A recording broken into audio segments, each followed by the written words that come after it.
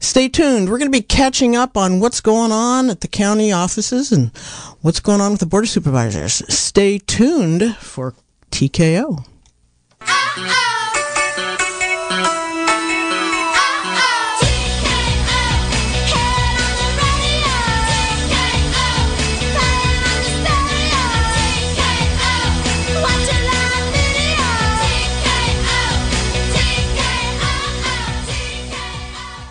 Good morning. I'm Karen Ottoboni, and what we're going to do today is we're going to have a little bit of open lines, but I also spent some time checking out the supervisors, what's been going on with them. They've had two meetings this February, the 1st of February, then the 8th of February. They didn't meet yesterday because Monday was a holiday.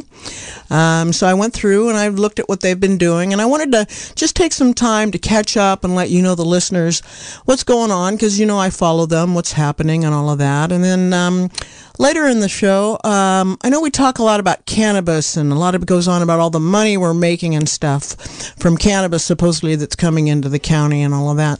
But I had the opportunity to go over the annual crop report was generated for the board meeting. I believe that was on the 1st they got the crop report. The crop report is for the 2020 crop report. It's fascinating about what other products actually come into the county. So I've printed out a lot of paperwork, a lot of notes about that. So I'd like to go over that with everybody just to know. I've been promoting Mendocino County ever since I've lived here, and it was just fascinating for me to see where the products come from, what products we actually produce. Maybe pretty proud to live here, too. So anyway, we'll be going over that later on, but first I just want to catch up with the Board of Supervisors and what's been going on with that. I will be taking calls. If you have some comments or you want some questions about what I might know that you might be interested in, you can always call in. That would be 895-2448-707. Don't forget, you got to do that now. So let's see what's been going on. So like I said, the supervisors had two board meetings this month. They're doing, they voted or talked about and then approved a strategic plan. You've been hearing about that. I did a show on it. I think Maury Roden did a show on the strategic plan too. So they're moving ahead with the strategic plan. It's gone back to the committee that's working on it. They're going to get more detailed information about, they got the broad topics of what they need to talk about. Now they're going to get into the minutia of some projects around those, some direction around the sub topics, and then they'll be coming back for that later discussion about moving forward with codifying some kind of a strategic plan. One of the other things that the board has been working on is they've been in discussion, or there's been a committee, an ad hoc committee that's actually been working on the idea of going from a CEO to a CAO as the head office for helping being under the supervisors. As some of you may know and have heard, Carmel Angelo is retiring. I believe this next week is her last week. Darcy Ansel has been appointed as an interim CEO. The supervisors are working on how that position is actually going to function, how it's going to interact, and they're taking some time to do that. That's why they appointed Darcy as the interim CEO. She's been around a while, has a lot of budgetary skills, so she'll be stepping in the interim to keep that going while the board is deciding which direction they're going to go. They actually have to figure out a definition of what that position will entail and the responsibilities, which is, I'm glad they're taking their time to do that. So they're doing that. They're working on the strategic plan. There was something else I was going to say, and I just had a mental moment, but it'll come back. So they're doing that. They're working towards that. There was something I was going to say along that. Well, it'll come back later. They're also, I know what I was going to say, is one part of trying to move ahead and deciding what this position is going to look like. They're actually having closed sessions tomorrow, and that would be Friday, so Thursday and Friday. And what they're going to do is they're actually having closed sessions, and they're bringing in department heads. And they call it a performance review. I think probably it's going to be performance review, but I think it's also going to be finding out what each of those department heads do, which is good. I don't know that in the time I've been following them over the last few years that they've actually done that, where the board has sat with each department head. So tomorrow they're going to be interviewing the General Services Agency Director, the Social Services Director, the Agricultural Commissioner, Transportation, and Cultural Services Agency Director. And then on Friday, they're going to do Public Health, Environmental or Behavioral Health and Recovery Services, Cannabis Director, Program Director, and the Public Health Officer. So that's 9 different positions. They're going to be getting detailed information from these department heads, which I hope, which I'm sure, which had better, all of the above, give them some direction and some idea of internally how things operate and help them decide what this new position, CEO, CAO, whatever you want to call it, what that authority is going to do and how they're going to divvy up the authority. So they're in closed session for Thursday and Friday, and then they come back. Their next meeting isn't until the first Tuesday in March. So then we'll do that. So that's what's happening around the strategic plan, which is moving forward. Fascinating. All right. So the other thing that's going on is I think it was the last board meeting on the 8th, they've started distributing a bunch of that PG&E settlement money. They had decided where they were going to put it out, and they've actually, I would imagine, hopefully the checks are in the mail, but they voted, or it was on the consent calendar to distribute a bunch of money. And I wanted to give a shout out to who's getting that money so you know that it is being spread around the county. So the Westport Fire Department got $20,000, and they're going to put that towards emergency services equipment and supplies. The Fort Bragg Fire Department got $91,000, and they're doing that's going to go for structural and wildfire land gear. Long Valley Fire Department up north, shout out to them. They got $45,500, and they're going to get that use equipment supplies. And then the Fire Council, which services all of the county, which is a great organization, they've got a chipper program, and out of that PG&E money for the next 2 years, they're going to get $75,000 each year to go towards chippers and making, helping the community chip and get rid of a bunch of the fire trees and things, clearing around homes and things, I hope.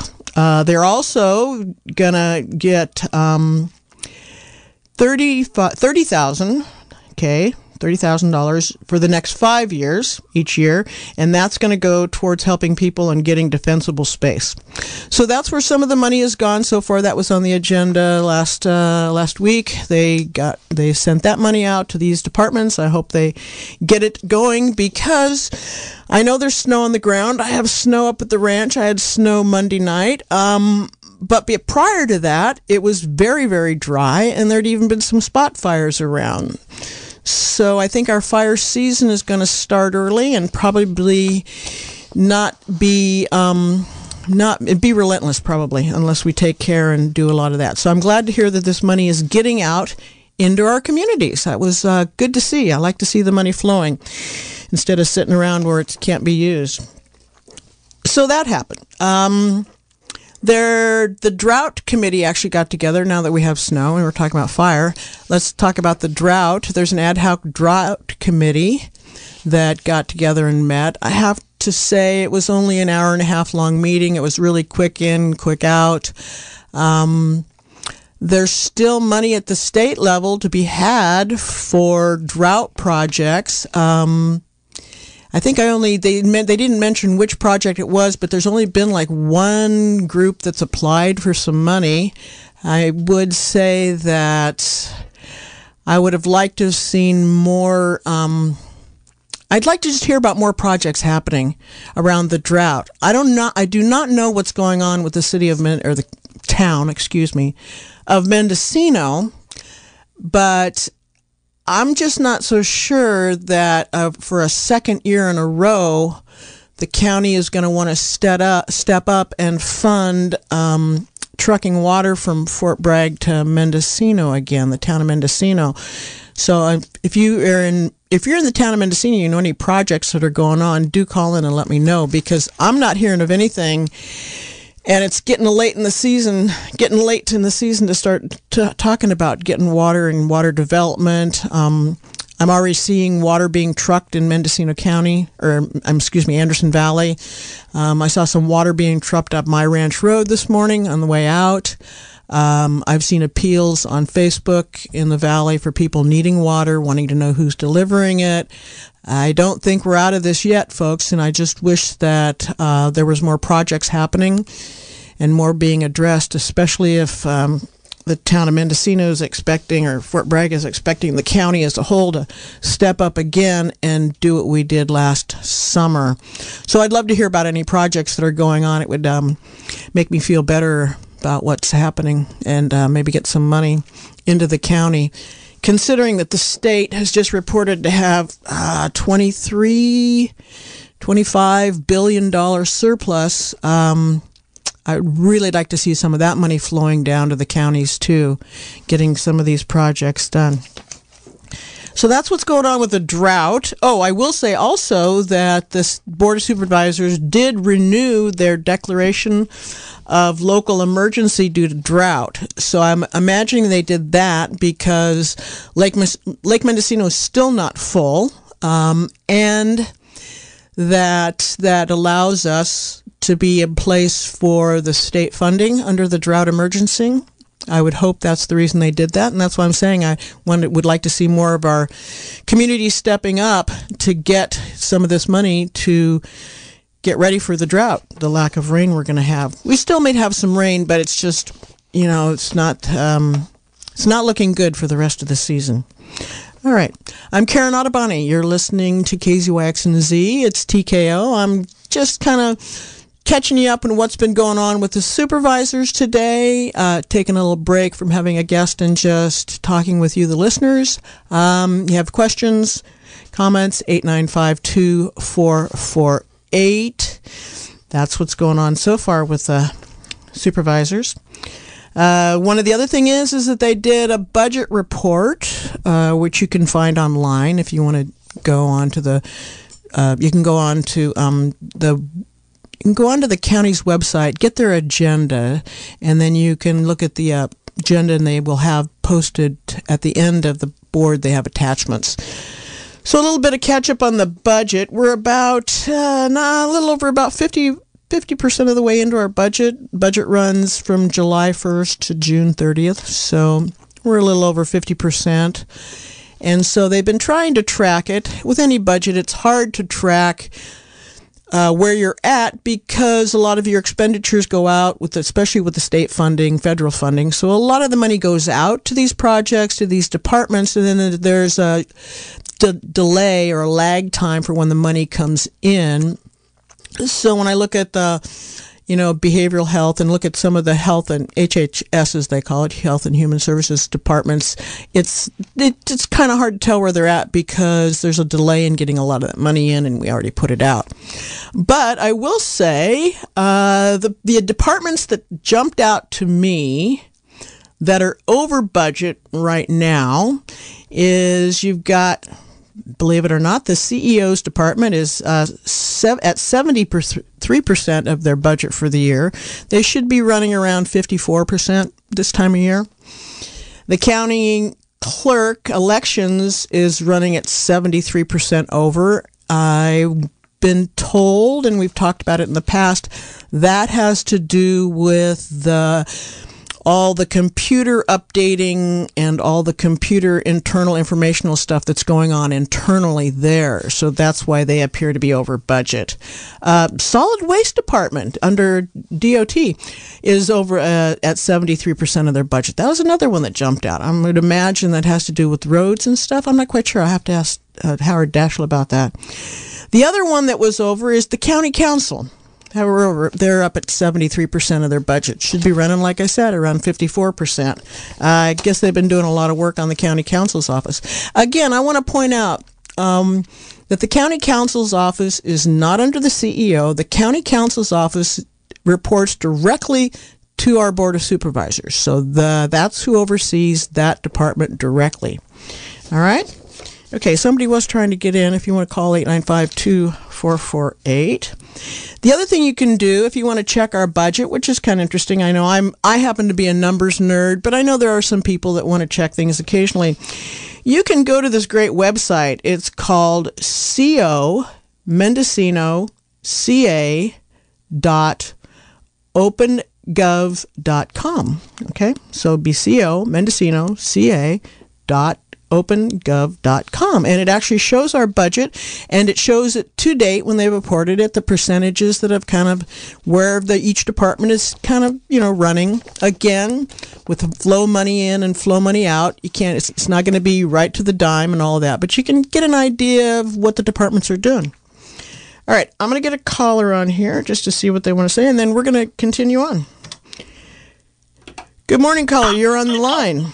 Whoa, turn your... Hi, I have a couple of questions. So, how much was the total that Mendocino County got from the PG&E settlement, and was it all spent on fire departments and the fire council? And then the other question is, what is the difference between the CEO and the CAO? And I'll listen on the radio. Okay, so thank you. Yeah. So, as far as the money that we got, it was just about $22 million. It sat around for a while till we decided they got a lot of input on where it went. I did several shows on it. I don't have the exact breakdown where it is all went.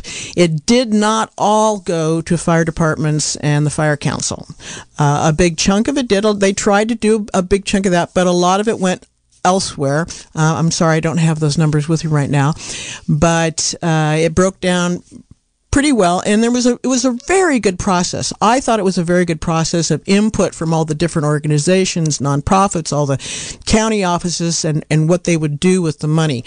As we always say in our county, we have much, much greater need than we have money for. Period. Deferred maintenance for our Department of Transportation is, my God, I think it's up to $600 and some million, which is just goes up exponentially. Okay, difference between the CEO and the CAO is one is the chief executive office, one is the chief administrative officer. Okay, they're just titles. The difference is, you know what? That's the thing. It depends on how you define that position. So that's what the supervisors are trying to do now. Everybody's under the assumption that CAO, the board, is going to have more access to the department heads, more decision about what goes on to the department heads, but that's not necessarily so. They do have access to all the department heads now. It's kind of it's going to be, that's why I'm talking about it, it's because it's going to be interesting to see how they define the position. I know that when I had Carmel Angelo on several weeks ago, she said basically it's not in the title, it's how it's defined. And I believe that because I've seen both systems and they've both worked differently. So I'm going to be watching. I'll bring probably one of the supervisors on. I believe Dan Jurdy is on the ad hoc committee. It's Dan and I can't remember who the other person is, because there's two of the board members are on the ad hoc committee that's actually looking into defining this. And I think the supervisors in the next 2 days are going to be getting a lot of input from these department heads and how they work, how it functions. And I would imagine that the department heads are going to be giving them some suggestions. So I'll be watching it. I'll get back to you afterwards when we're a little bit closer as to what that definition is going to be. Then we'll have an idea of how the structure is going to work, what it really means. So right now it's just in a title. It's just in a name. A rose is a rose is a rose, that type of a thing. So the other position I will say, since we're talking about these positions and stuff, the other position that I'm just starting to look into and research, I'm trying to get Sherry Shatmeyer on. She's the treasurer who is retiring early. I'm really fascinated about the combination of the auditor's office and the treasurer's office, as it has been in the past, ever since I've been doing radio. It's been two separate positions that are elected, two separate departments, and their department head is elected. We, the people, we, the voters, elect that person. All right, so Lloyd Weir retired last year, and the board had decided this is a great opportunity to consider combining those two positions. Other counties, I don't know how many, I'll look into it when I start to do the show on it, have just a financial officer. That's one position. They refer to Sonoma County. I guess Yolo County also has that. So because of the retirement of Lloyd Weir, the board decided it was a good time to combine these positions. Why they decided to do that is really not clear to me. I've never heard a good explanation as why. Just that, hey, Sonoma County does it that way, we're going to do it that way. I know that both of the people in those offices, Sherry Shatmeyer actually retired. She doesn't want to have anything to do with combining the positions. And the woman that's the interim head of the auditor, I think is going to run for the combined positions. I'm not sure that's codified yet. I think they have till the end of this week to actually apply for those positions to run, to file the paperwork. So that's going to be a more in-depth show that I put together later on, because we, all the voters, are going to be the ones determining who gets that position. And I've been hearing mixed messages about whether that's a good thing or not thing, but that's a lot of background work I got to do to get onto that one. So there you go about that. That's what I know so far. 707-895-2448. We shall continue on. So you get a lot of information out of these. Where I get a lot of this information I'm talking about is in the CEO's report. They do a report. I'm not sure how often she does it, or they do it. That position does it. This one was done at the first meeting in February, and that's where I got a lot of this information. One of the other things that jumps out, because I'm into numbers, is we have allotted positions for county employees. The allotted positions that they say we could potentially fill totally if we had the people to fill them would be 1,485. That's how many employees that are allotted in the budget or in the departments. But right now we have 406 vacancies. So that means actually on the payroll right now we have 1,079 employees. And so there's a thing about having so many positions allocated, but they're only actually actively recruiting for 290 more positions. So that's what each department, and there's a whole breakdown in a big spreadsheet of each department and which departments are actually recruiting now, which ones have vacancies that they're not recruiting for, I would imagine, because of budgetary restraints. So as of now, we have 1,079 employees on the payroll, and they're looking. So that was fascinating. One of the other things that I harp on that I wanted to catch up everybody else on is cannabis enforcement. So there was a really nice report under the CEO's report, a big report on the cannabis enforcement department, which is run under building and planning, actually, believe it or not, because it is an enforcement thing. They've been trying to beef up the enforcement department. It had been a little bit shy last year. Now that they're finally getting their act together. So they just got 2 new supervisor code enforcement officers hired. Those are supervising positions. And they're still trying to recruit and find enforcement officers 1 and 2 positions to be out there to do the cannabis thing. When you look at the numbers, they have a spreadsheet of actually what's been going on in the department. So the code enforcement deals with non-permitted cannabis complaints. So they got a little graph there from November to January. That's the time frame we're looking at. And it looks like there haven't been that much enforcement. We're looking at less than like 25, 21, 30, less than 50 complaints that they're working on. Some they're investigating, some were not as reported, so those get shifted out right away. They've got about 8 people that they've got notice of violations. About 2 or 3 they referred to law enforcement to deal with.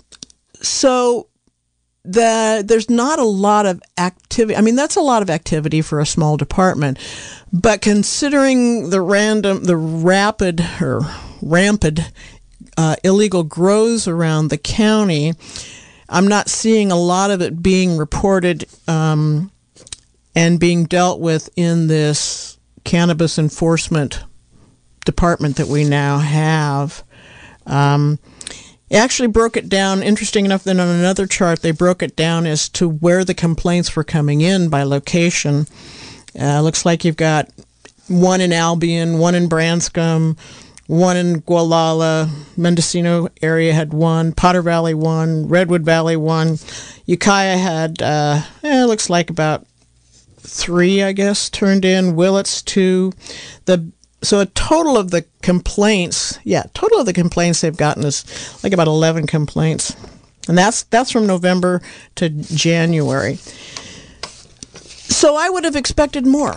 But, what do I know about that? I just see a lot of complaints online, and I see a lot in my backyard happening. I will say that I've seen a couple complaints that are happening in Yorkville, so maybe it's not all in the charts yet. But so that's what's happening in code enforcement there. One of the other things they had on this graph, which is people talk about abandoned vehicles around the county. A lot of them have been sitting around. I know that comes under the Department of Transportation, and it's a cost issue. I mean, they're talking about anywhere from $750 to $1,000 to remove a vehicle, campers or more, all of that. So between November and January, there were 22 abandoned cars that they took care of. So that's a chunk of change. And I see there's more along the roads and stuff all the time. So those are some numbers. What's going on in the county? 895-2448. You're listening to me. I'm Karen Ottoboni. This is TKO, and we're just kind of catching up. I randomly pulled a bunch of stuff off the net to see what's going on with the supervisors, let you know what's going on. Kind of those things you're not going to hear anyplace else, probably, because I happen to watch those kind of things. Yeah. One of the other things I missed here on my notes, I got several pages of notes, is there was an interesting announcement, because I'm going to go back to drought and fire safety. I was going to put it in there, and I missed it. Around with the drought and the fire safety, the California Insurance Commissioner just put out I guess it's a paper, I would imagine. I don't know, statements. It's called Safer from Wildfires. Safer from wildfires. And it sounds like what they're doing at the state level, which is great. I, at some point, would like to maybe get somebody on there to do a show about this in the future, is insurance costs around fire-prone areas. Okay? I know that a few people I know had their insurance companies in the last couple of years shut them down and say, no more, you're in fire area, we're just not going to insure you, which is not really good and has cost a lot of people more money, if you can even get it. So the California Insurance Commissioner came out and working with the emergency management at the state level with Newsom, and they came out with a list of risk reduction that you can do. There's a whole list. You can go online and Google this and find it out. There's a list of things you can do to reduce your risk, and they're working with the insurance companies, and it gives a list of the insurance companies that will actually give you a break or give you a discount or work with you in some way. If you were to look at this list of these risk reduction things that you can do around your house and access to your place, that would help the insurance companies work with you to either get you insurance or possibly reduce your insurance rates, which is great because I will say, in my humble opinion, the insurance industry is a ripoff generally, and they control who they insure, what they insure, and what little they insure, and all of that. So if you're interested in that, you can just Google Safer from Wildfires and get the list and see what happens. And then if you need help, maybe get to the Fire Safe Council for Mendocino County to see about chipping and reduction, fuel reduction, as they say. That would be a good thing to do. So, Safer from Wildfires. And maybe in the future I can see about getting an insurance agent on to talk about it because it affects us all. It really does. It costs a lot, but if you need it, you want to have it. Okay, 895-2448. That's my first 4 pages of what's been going on. The supervisors have been doing their thing. It's been, nothing dramatic has come on their table, and they're not dealing with any epidemics, right? Well, they're dealing with an epidemic kind of right now. It's kind of down the downside of that, but no disasters, let's say, of right now. But we're working into that season. So one of the fascinating things was the crop report came out. Okay, so that I'm not sure if they do it every year. I guess they do it every year, but it takes them a while to get the paperwork together because this came out the 1st of February, and it's the crop report for 2020. So I know we talk about and hear about all this bunch of money that's supposed to be coming in from cannabis, but I got to tell you, I was very impressed with the products and the presentation about the about agricultural production in our county. So they actually did a 2019 versus 2020. They broke it down into, let's see. So the total, let me talk about what the total. So the total for, this is just ag for all products. That includes timber, because for some reason they separate out timber in a separate little category. For all products, and this is gross, this is not net to the growers or the loggers. So gross product brought in from agricultural for 2020 was $222,875,000. So we're saying we'll just round it up a bit, or we can round it down either way. $22.8 million. And fascinatingly enough, that was a decrease. That went down 17.9% from 2019. And in the report, it says the reason that looks like that all the production was down was lack of labor in the COVID pandemic. The crops were not being picked, primarily apples and pears. So labor shortage was a lot of why the producers weren't able to produce as much as they had in the past. That's what they're saying. That's overall what happened was lack of labor. Then, but I'm going to break it down. It was fascinating for me. I hope you'll enjoy this. So all agricultural production, that's minus timber, was $129 million. That's down 20.4%. So all the agricultural crops are down. And they break it up into some interest categories.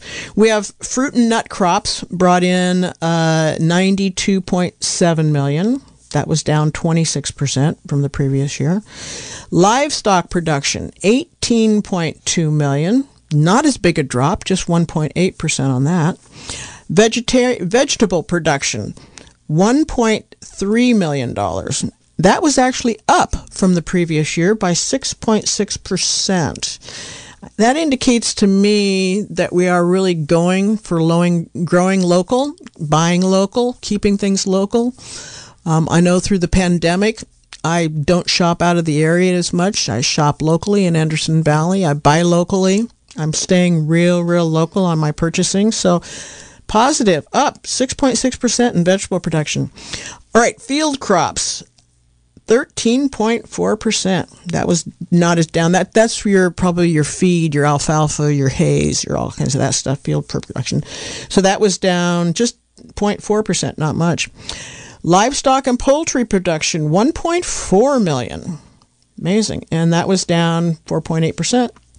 And then we have nursery production, which I wouldn't even have thought about, but we have nurseries in the county.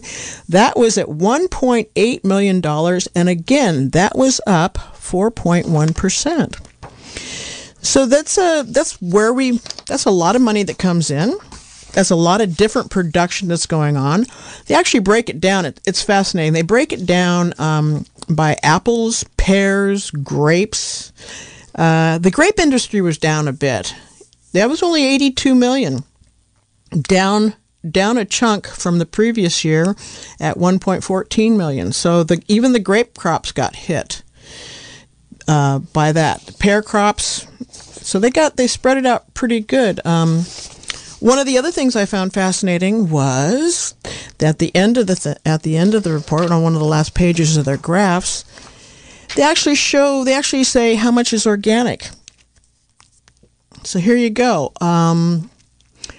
There are 16,400 acres of grapes in the county. Of that, 44% is organically grown. Right on Mendocino County. Then we go to fruits and nuts, which would be your apples, your pears, your olives, walnuts, that kind of stuff they grow. There's 1,534 acres total of those in production in Mendocino County.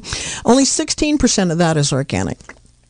So a shout out to the wine industry for doing really good with the organic, moving us forward towards that. 44%. I will say that's probably a lot of driven by the consumer. I think us consumers drive a lot of these decisions that these companies are making.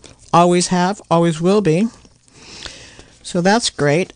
And then we have the livestock industry. I didn't realize they break it down really well in the livestock industry. They have it divided by cows and sheep and lambs and hogs and pigs. Of course, cattle and calving have always been big in the valley, in the county. The number of cattle, heads of cow out there have gone down, but the values have remained pretty consistent. The values of the cows and the calves we have around here is $18 million.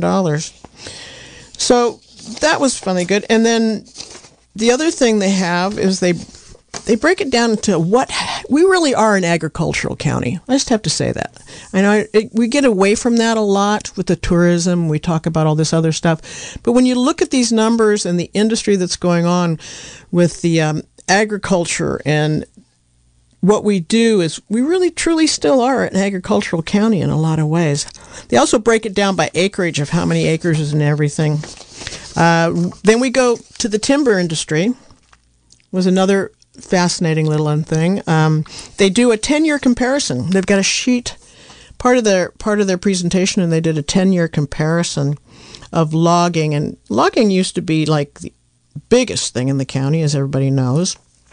So for 2020, the amount of board feet they pulled out was 114.5 million board feet, and the gross value of that was worth just under $94 million. And that was down from last year. I was looking back to see the biggest year they've had. So 2018, it was like 132.5 million. So that's down 40 million. So things have, got rolled back. And the report actually said also that some of the reason that the numbers on the timber were down and timber production is also related to labor. So a lot of these decreases in the outputs for our agriculture and our timber products were definitely related to lack of labor and getting labor in to the county. We've heard all the reports about that. One of the interesting things I wanted to read about the timber industry, which fascinated me in the thing, Mendocino County ranked 4th in the state in timber volume and produced roughly 7.8% of the state's total timber harvest in 2020. So we rank 4th. That was still, we're still up there, but so timber is still a pretty big production.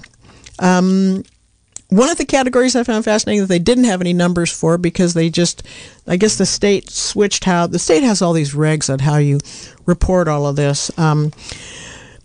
We have actually a little line for milk production. We have wool production and milk production. That would come off the coast, I'm sure.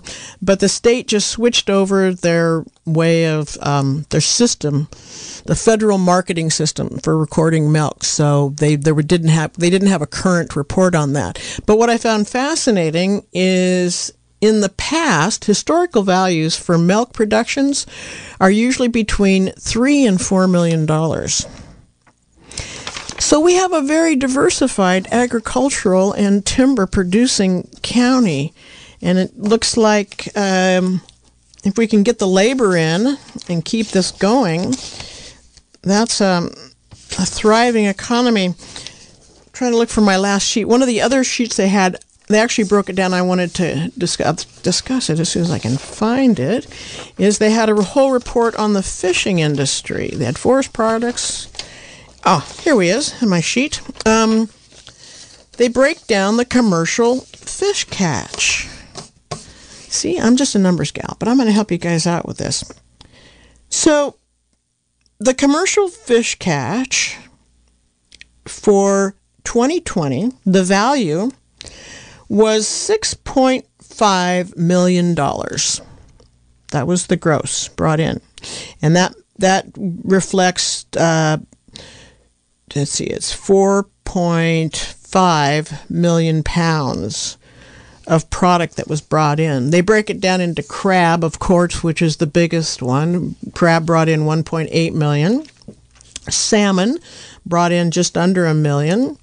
And tuna albacore brought in about 850,000. And then they break it all the way down for the totals. The biggest year... Interestingly enough, you have to go back several years. You can see the trend for the catch of each year is trending down. I mean, the fishermen are just getting pounded, folks. I got to tell you, the numbers are not looking good for them.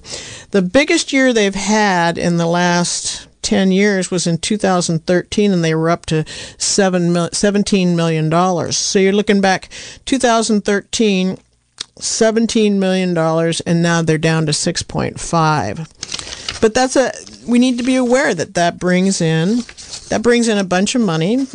It keeps the money local, brings it to the tourists. So that's where we're going. All right, 895-2448. Questions, comments? Questions you can pick. I've got all this paperwork here. That's kind of like what I came up with, looking at our industries and what's going on. It'll be interesting to see what 2021 brings in to compare it, because 2020 was the first of the pandemic, the first of the COVID, where we had a lot of people staying home, a lot of things being closed down. So we all expected, I'm sure, that it'd take a hit. It'll be interesting to see if we bounce back in 2021 for these industries that we're showing. Fascinating.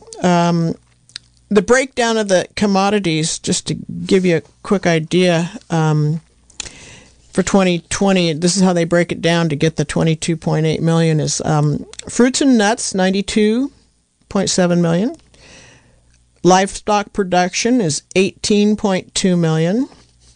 Livestock and poultry productions is And that does not include the milk value because they couldn't throw that in. It's 1.4 million.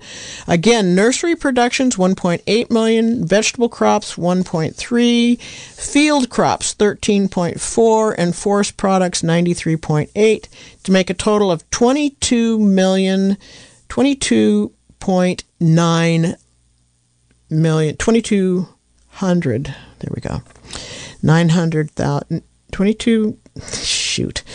It's just under $223 million is what it works out to be. That's a lot of income from our agricultural products, and that's not even including cannabis. So what happened in the report? The agricultural person gave this whole report to the supervisors, and then there was a separate report on cannabis. And so I sat there and listened to this whole thing, and they're throwing these numbers around. And then basically what they end up saying is that the cannabis report was so difficult for them to collect the data that it didn't adequately reflect what's going on in the county for cannabis. So basically at the end of this back and forth discussion and the presentation, the board just said, you know what? We can't even rely on those numbers for 2020.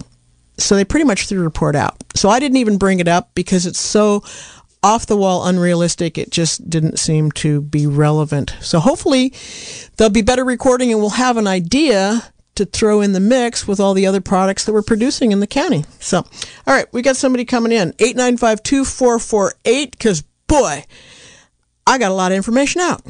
Good morning. Whoops. Try again. You got called off. 895-2448 to get in. That was a lot of information. I know it's not everybody's cup of tea, but it's nice to know where the money's coming in. And that's a big chunk of money. I mean, a lot of that doesn't go to the board. Okay, that doesn't come into the pockets of the supervisors to spend. But what that does is I believe that money stays local.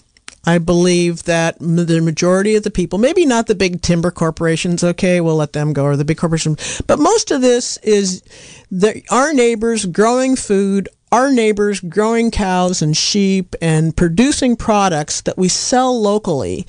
So that's the kind of money that, circulates in our community. All right, I'm going to try to get this caller back on. 895-2448. Good morning, caller. You're on the air, I hope. Yes. What does TKO stand for? Oh, talk radio. How's that? Talk radio. No, my name is Karen Ottoboni. My initials are KO. So they wanted a name for the show, and it could be a knockout. I say that facetiously, but it could be just talk radio. It's just TKO. It was just a name to throw. So, are you playing a recording now? No, we're live, darling. Because I hear you on the radio and I hear you on my phone. Yeah, I know. We're live. We're live every other Wednesday morning. I'm live here and bringing up county issues. So there you go. Okay. Well, thank you so much. You're very welcome. Thanks a lot. Yeah, it was just a name to throw at the title for our show. Alicia Bales came up with it. But the other thing is if you do miss the show or you want to go back and get some of the details, we also stream this on Jukebox, KZUX Jukebox. You can go back to the time hour and do all this, pick up all the shows, actually the music shows, all the talk shows, the news. I go back and listen to the news at night from that. So, all right, 895-2448 until the end of the show. Good morning, caller. You're on the air. Hi, I'm wondering how I could research how the agricultural industries that were lacking labor, I believe you said? Yeah, that's what they said. A lot of it. Yeah. So I'm wondering if there's a way to find out how those industries voted, how they voted on immigration. Yeah, I doubt that would be hard to find out. And the industries you're talking about, the wine industry, you're talking about, the timber industry, harvesting. So that's a broad scope. But yeah, I mean, I would imagine most of the labor had to do with COVID and being shut down. But we'll see how that bounces back. But yes, labor was the big issue, they said, for getting it. So hey, thanks for the call. I'm going to move on. Thanks. Good morning, caller. You're on the air, I hope. Good morning. Good morning. This might be kind of a silly question, but I was wondering why it's always called cannabis now as opposed to marijuana. I don't know. I'm not, I don't know. I think that I'm not sure. That's a good, I think there was some discussion on that recently. I can't remember, just you're triggering a memory about there was some discussion on why they call it cannabis and not marijuana. And I don't remember how that came out, but that's an interesting one. And then you've got hemp on top of it. Throw in hemp and you got them all there. But, yeah. Well, I'm kind of old, and during the 60s, there was a stigma related to marijuana, maybe even before that.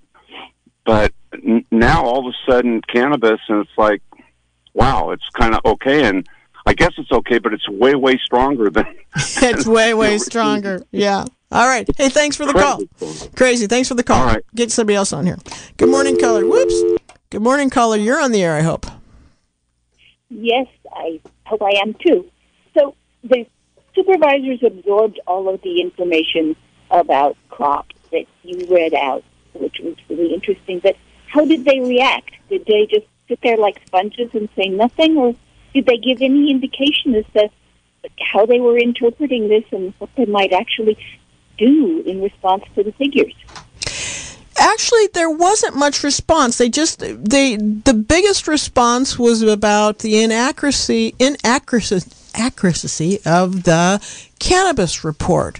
That was the main discussion. The rest of it, the majority, they just take the reports in and approve them or not approve them. So that's what happened. It was mainly around the cannabis and the lack of reporting and how inconsistent it was. But yeah, there weren't too many comments about that. I think maybe Glenn McGordy made some comments about the wine industry and that. But no, most of the time they just read the reports and take them in. But thanks for the question.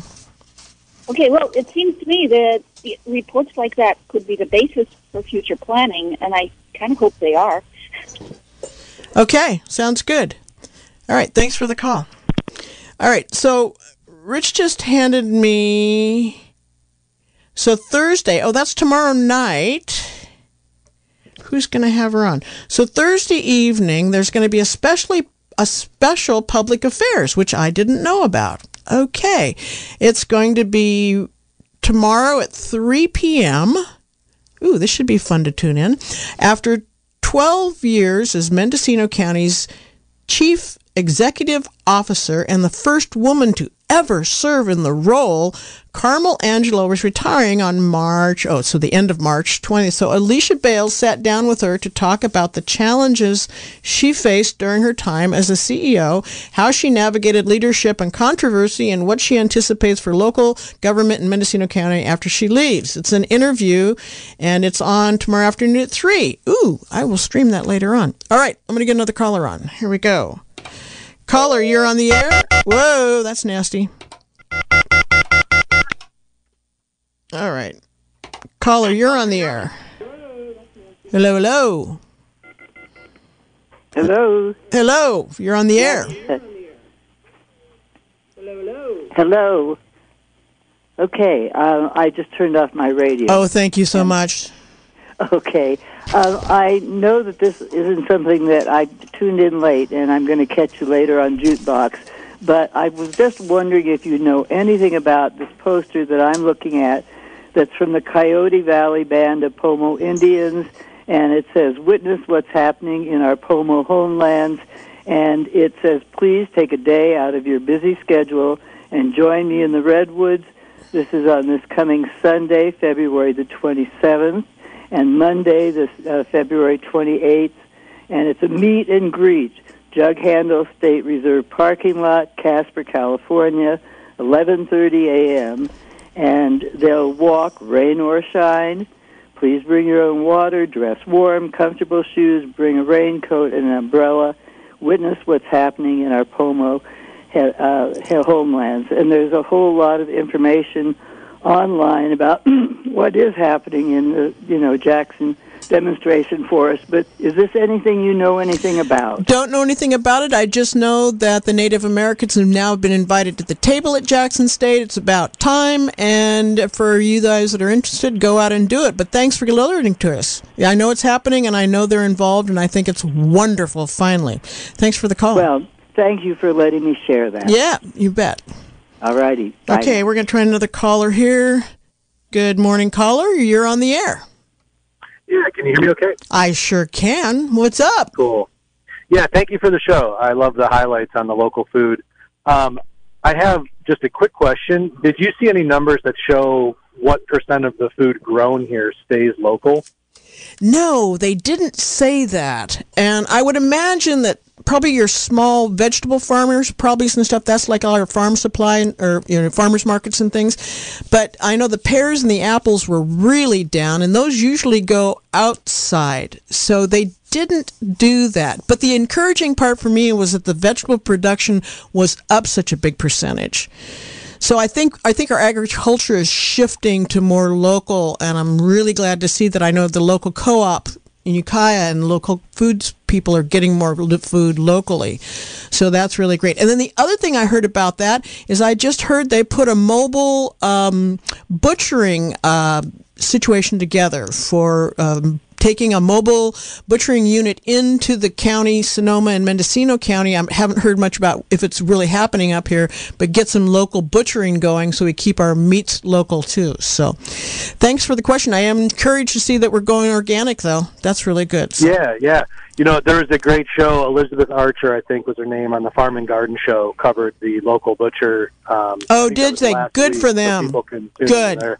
I did want to say, there was a Mendocino Food Policy Council study that was done, I think, in 2014, so it's a little bit out of date. And it was showing that something like 98% of what was produced here, was leaving the county. Oh, wow. And I think you're right on about the veggies going up, and that's local farmers market. That's not our wine grapes and so forth.